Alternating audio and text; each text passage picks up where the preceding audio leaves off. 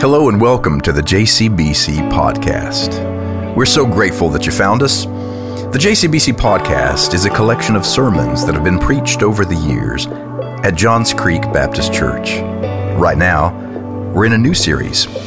It's called How to Be Human. We hope if you're in town or close by, you'll stop in and join us 11 o'clock Sunday mornings. Until then, subscribe and follow along.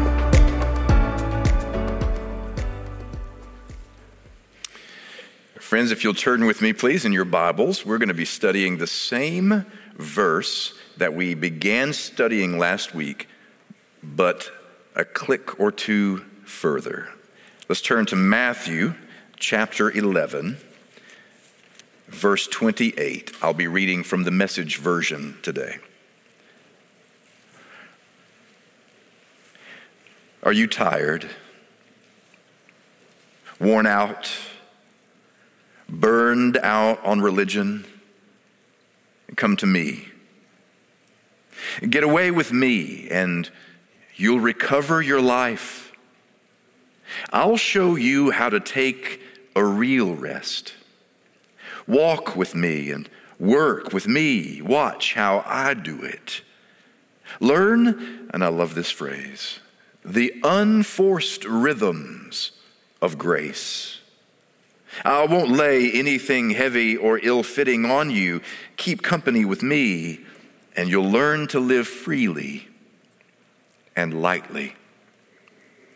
The reading of the sacred word, it's reliable, and it can be trusted. Today we find ourselves in week 16, I believe it is, in our ongoing study called How to Be Human. We have been attempting to marvel with the writer of Genesis who says that we are created in God's own image and in God's own likeness, which means that we are created with God's own DNA coursing through us as God's image, but we are also made in God's likeness, which means that we are made in a way to live like we have been created in God's image.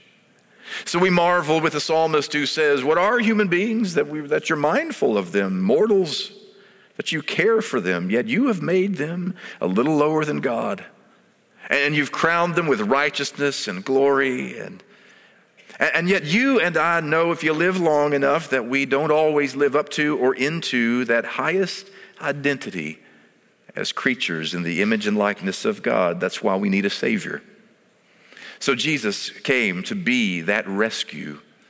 And Jesus, whose favorite title was Son of Man, or the truly human one, came to show us the way, the truth, the life. And these past many weeks, we've been studying what it looks like to see our lives through the eyes of Jesus, who said, the thief comes to steal and kill and destroy, but I came that you might have life and have it to the fullest.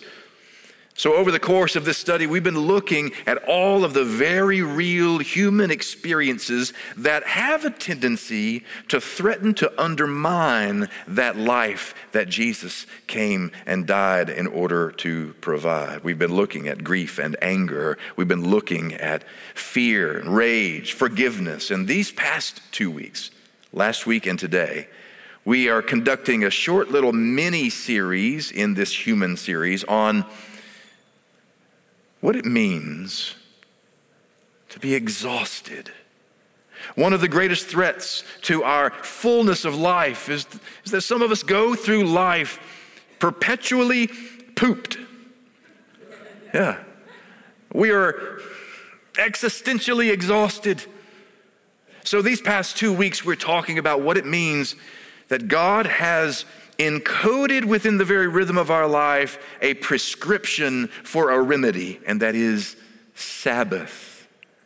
And last week, I introduced Sabbath with this definition, that Sabbath is a divine rhythm of rest and renewal. And if you missed last week's sermon, I want to suggest that to you, because in that sermon, if I had time to preach it again, I might preach it again and tell you that Sabbath reminds us why. That's what I would tell you if I had time. That it reminds us why we are here, that not only that, Sabbath also eliminates the illusion of indispensability. Yeah, that it eliminates the illusion of indispensability, as if the world is tilted on the axis of me. It also does something else. It also sustains our God-given humanness. Sabbath does. It reminds us that we're made to be human beings and not just human doings, and Sabbath teaches us trust. But the same God who took care of us yesterday and who is currently at present taking care of us now will take care of us tomorrow so we can take a breath. Yeah. But see, last week when I spoke about Sabbath, I really told you why. It was all about why we ought to embrace Sabbath as a divine rhythm of rest and renewal. But today, I want to talk to you about how. Because I am absolutely convinced that there is someone who is gathered here on campus today who is perpetually pooped, existentially exhausted, and you know you need rest and you want rest, and everything in your mind and body and soul longs for renewal and rest, but you don't know what to do about it. So I want to talk about that for just a few moments. But in order to talk about that, I want to talk about three things. I want to talk about the ruthless elimination of hurry. And then I want to talk a little bit about why an off day is not the same as Sabbath. We're going to kick that around a bit. An off day is not the same as Sabbath. And then finally, I want to talk to you about the subversive power of praying and playing. So, the ruthless elimination of hurry, why an off day is not the same as Sabbath, and the subversive power of praying and playing. So here we go, the ruthless elimination of hurry. So that title, it comes from a book written by John Mark Comer. And he tells, there's the book, I highly recommend it. It is rocking my world right now.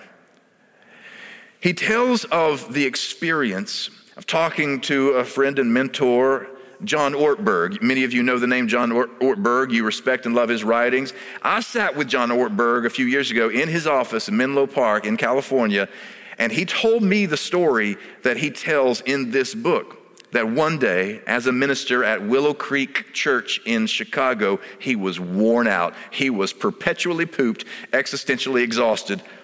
He was burning out, burning the candle at both ends. And so he reaches out to a mentor of his, Dallas Willard, who, if you know Dallas Willard, is just this spirituality genius. He writes of the spiritual disciplines. He's a theologian and writer who I have long admired many, many years. Ortberg reaches out to Willard and says, I am exhausted. He says, what do I need to do in order to become the me that I want to be? How do I do this without losing my sense of soul or my sense of self? What do I do? And Willard says to Ortberg, ruthlessly eliminate hurry from your life. So Ortberg wrote it down. He said, okay, ruthlessly eliminate hurry from my life. Great. All right, what else? He said, that's it. That's it. And you know, it's true, because hurry is the enemy to the spiritual life. Hurry is a thief that comes to steal, kill, and destroy time with God.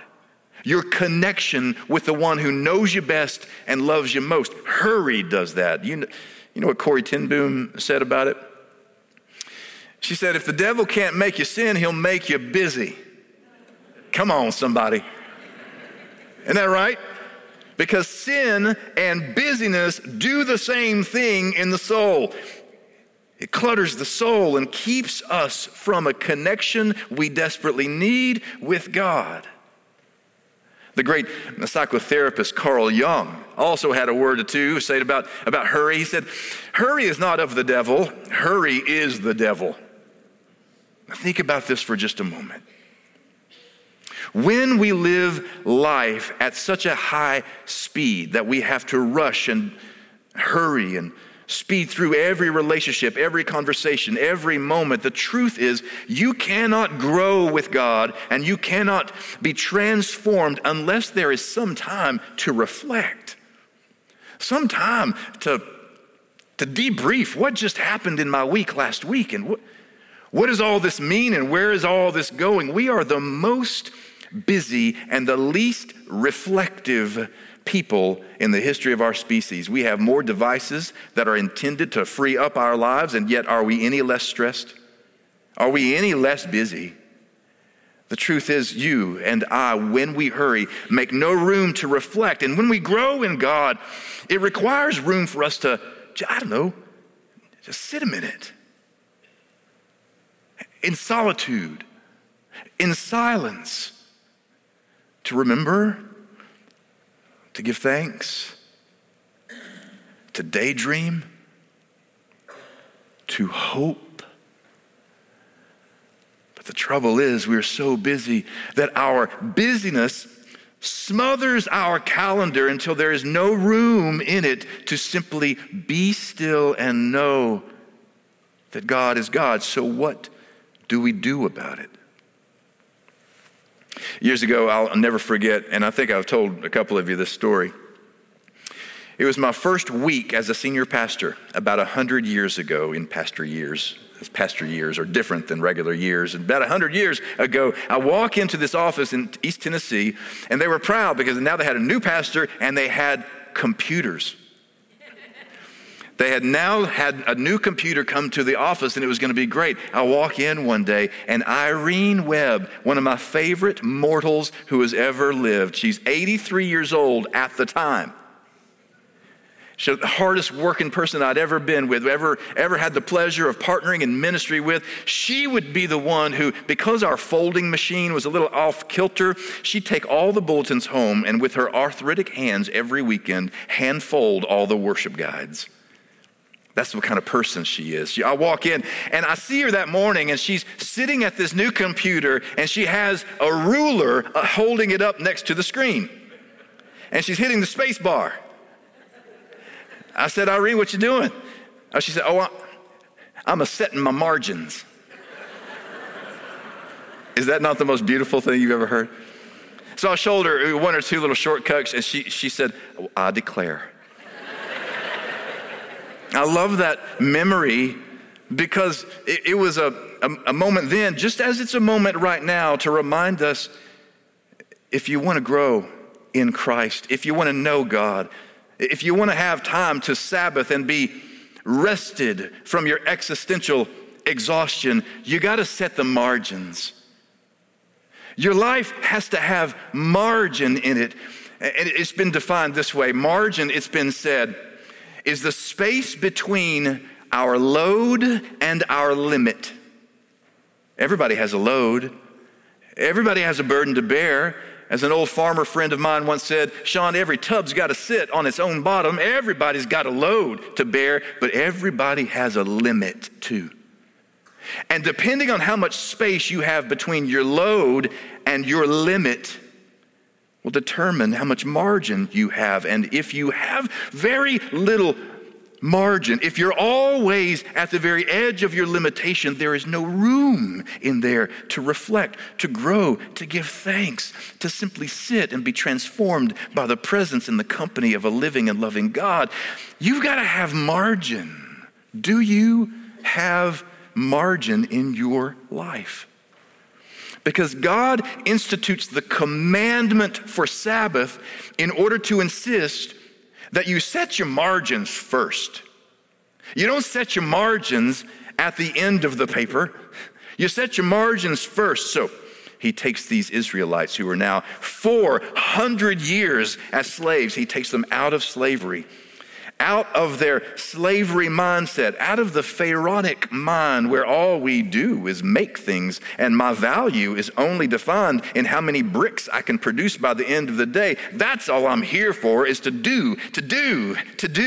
And God takes them out of Egypt, and in the wilderness, before they go to the promised land, He says it's time to first set the margins. And one of the very first things that God does is establishes a rhythm. On the seventh day of every week, you will not work. On the seventh year, you will let the land grow fallow and recover. In the spring, you'll have 3 festivals, and in the fall, another 3 festivals. Why? So that you can be reminded in the margin that you set in your calendar that there are times when you are called to simply remember you are a human being and I am your God.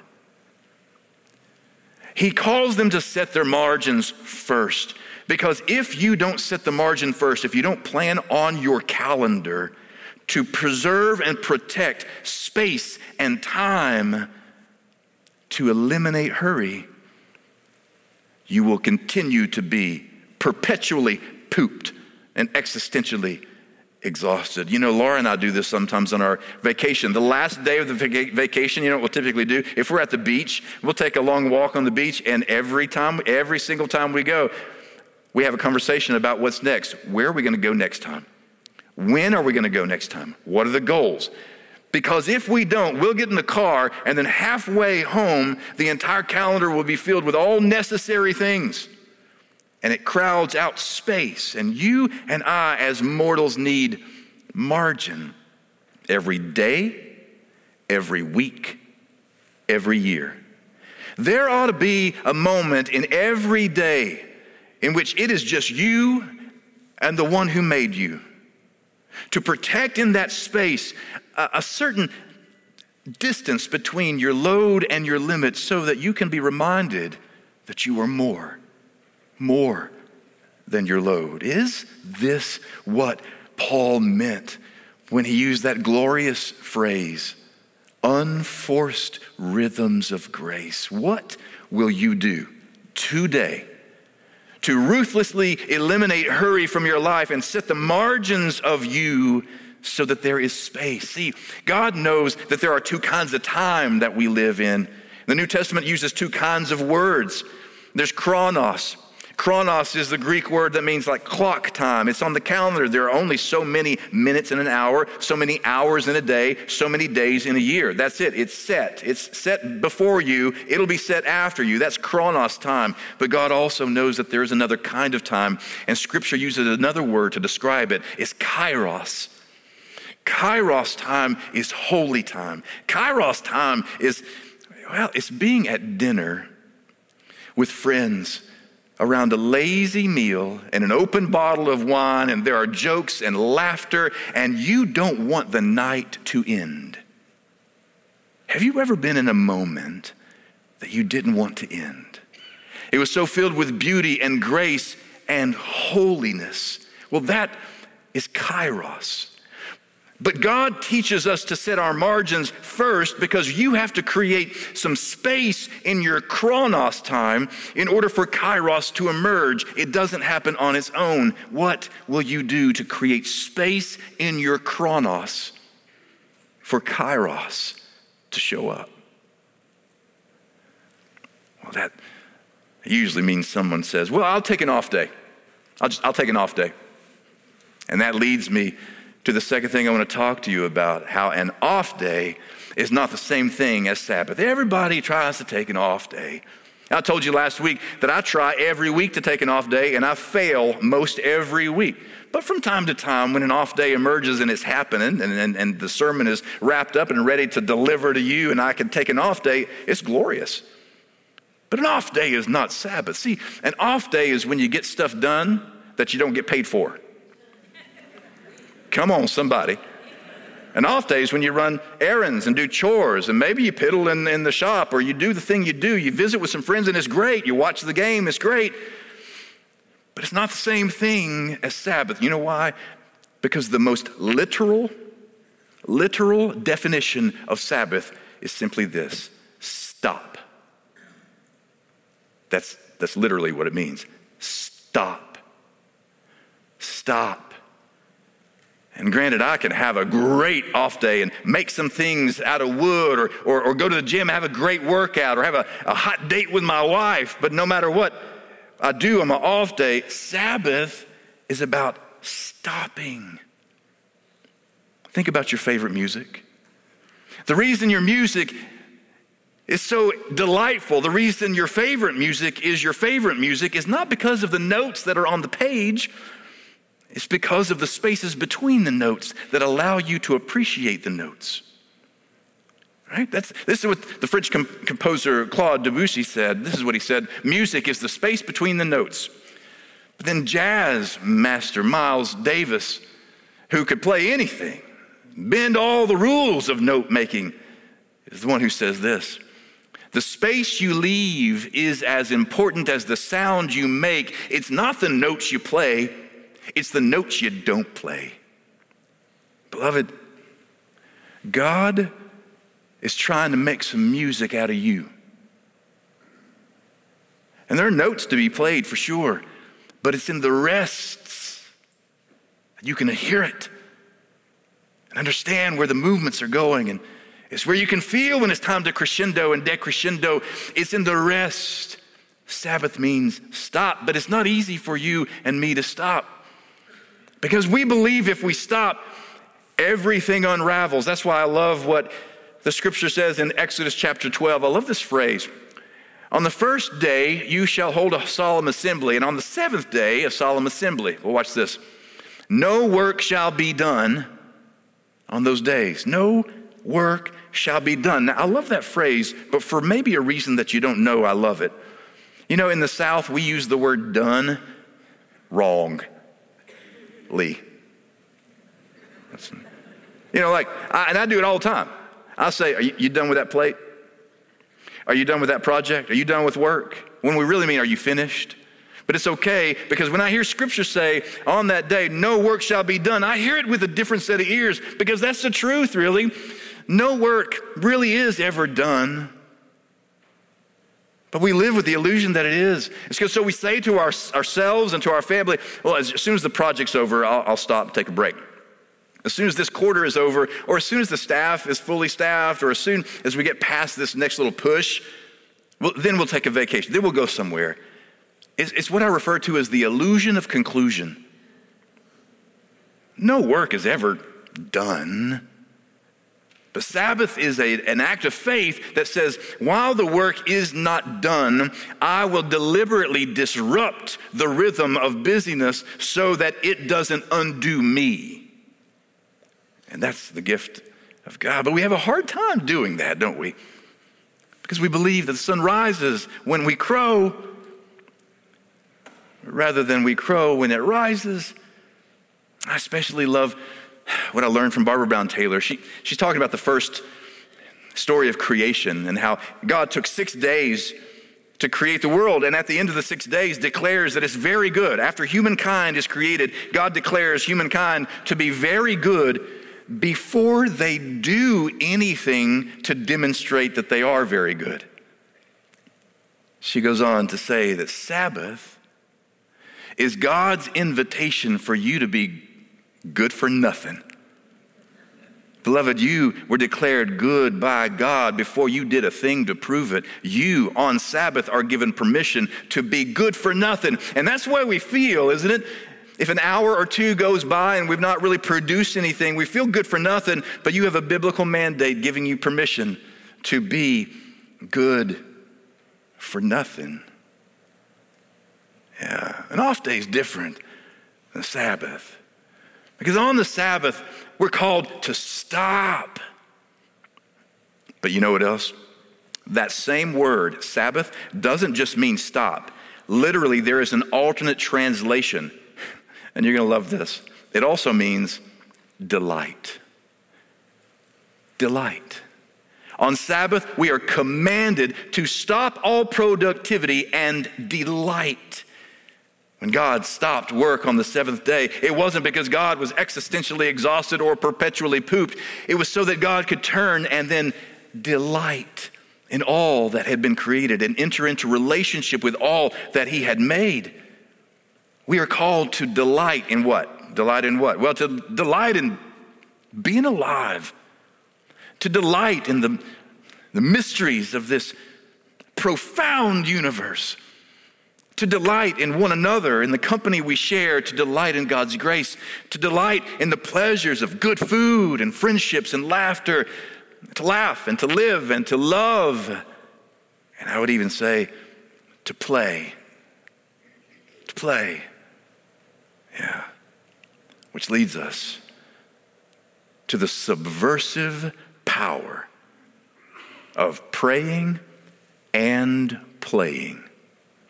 So when Eugene Peterson talked about the Sabbath, he put it in the most simple terms, the simplest, clearest terms. He said, when you take Sabbath, here's what it is. Sabbath is an invitation to pray and play with Jesus. Isn't that gorgeous? It's an invitation to pray and play with Jesus. Now, I think about what he said, and it occurs to me, when I practice Sabbath, when you practice Sabbath, does it include some kind of praying and some kind of playing? Because on the one hand, it's easy for us to assume that it ought to include some praying. I mean, that's the easy one. We all assume that's something that a preacher would say, right? Well, you got to come to church on Sabbath so we can pray together. And you're like, well, but I connect with God better, in nature. And I connect with God when I'm hiking or at the lake or on the golf course. I know. Of course you do. Everybody does. So do both. But what you can't get in any venue outside of the community of faith is you can't walk into a place like you can here and look over and say, she wants the chemo to work just like I do.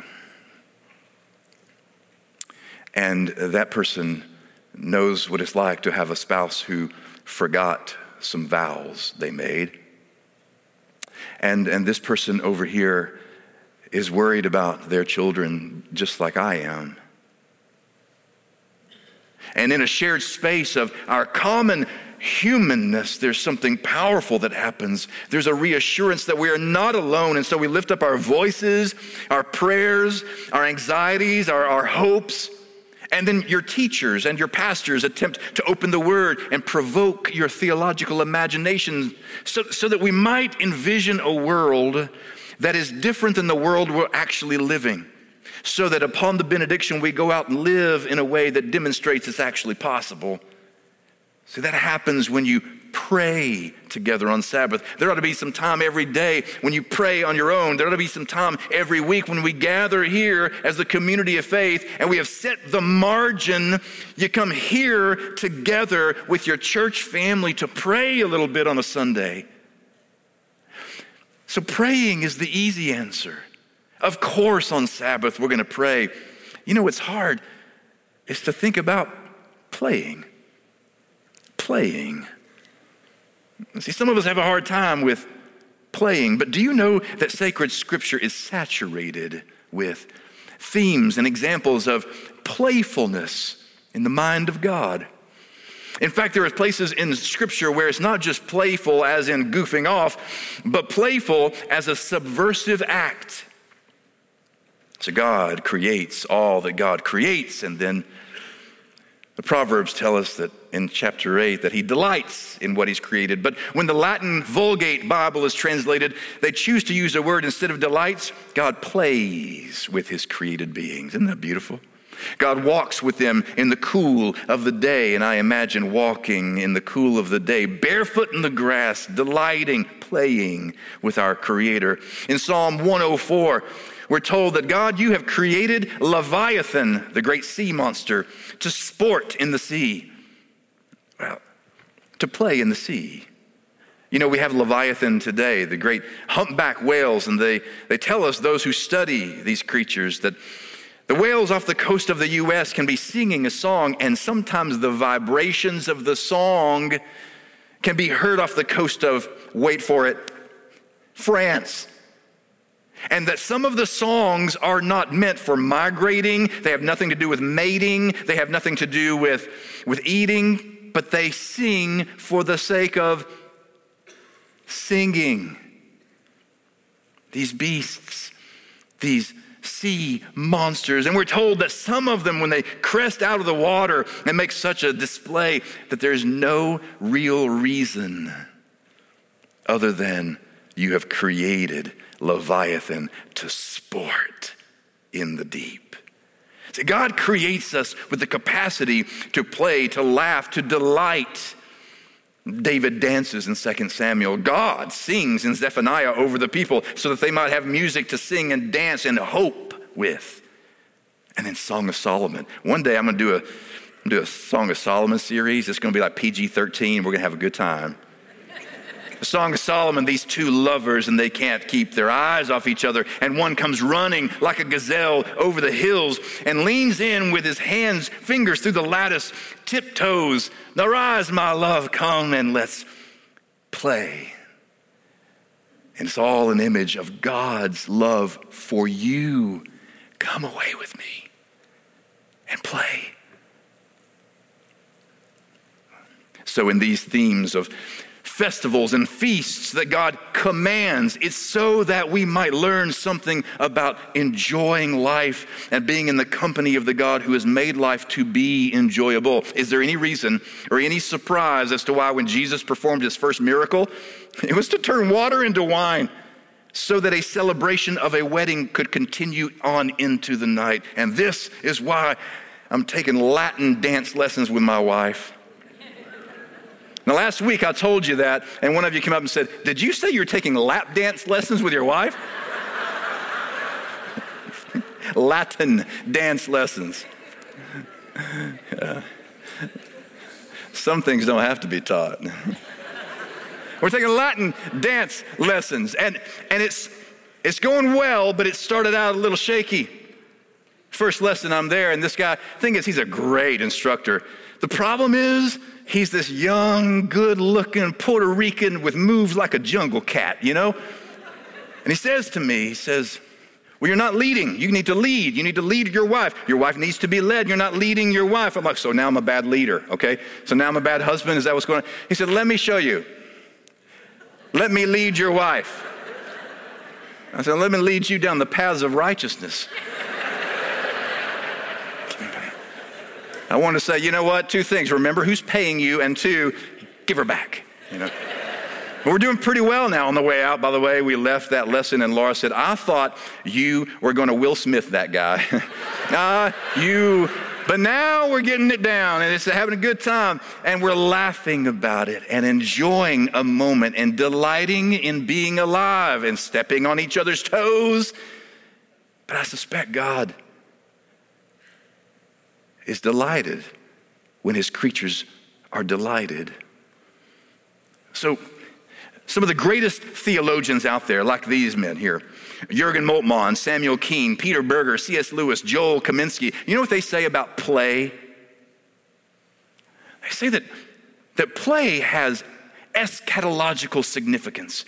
Eschatology is the study of the last things or the end times or the study of the age that's to come. They say, when you play, you are suspended in a moment in which you are pulling from the future eternity.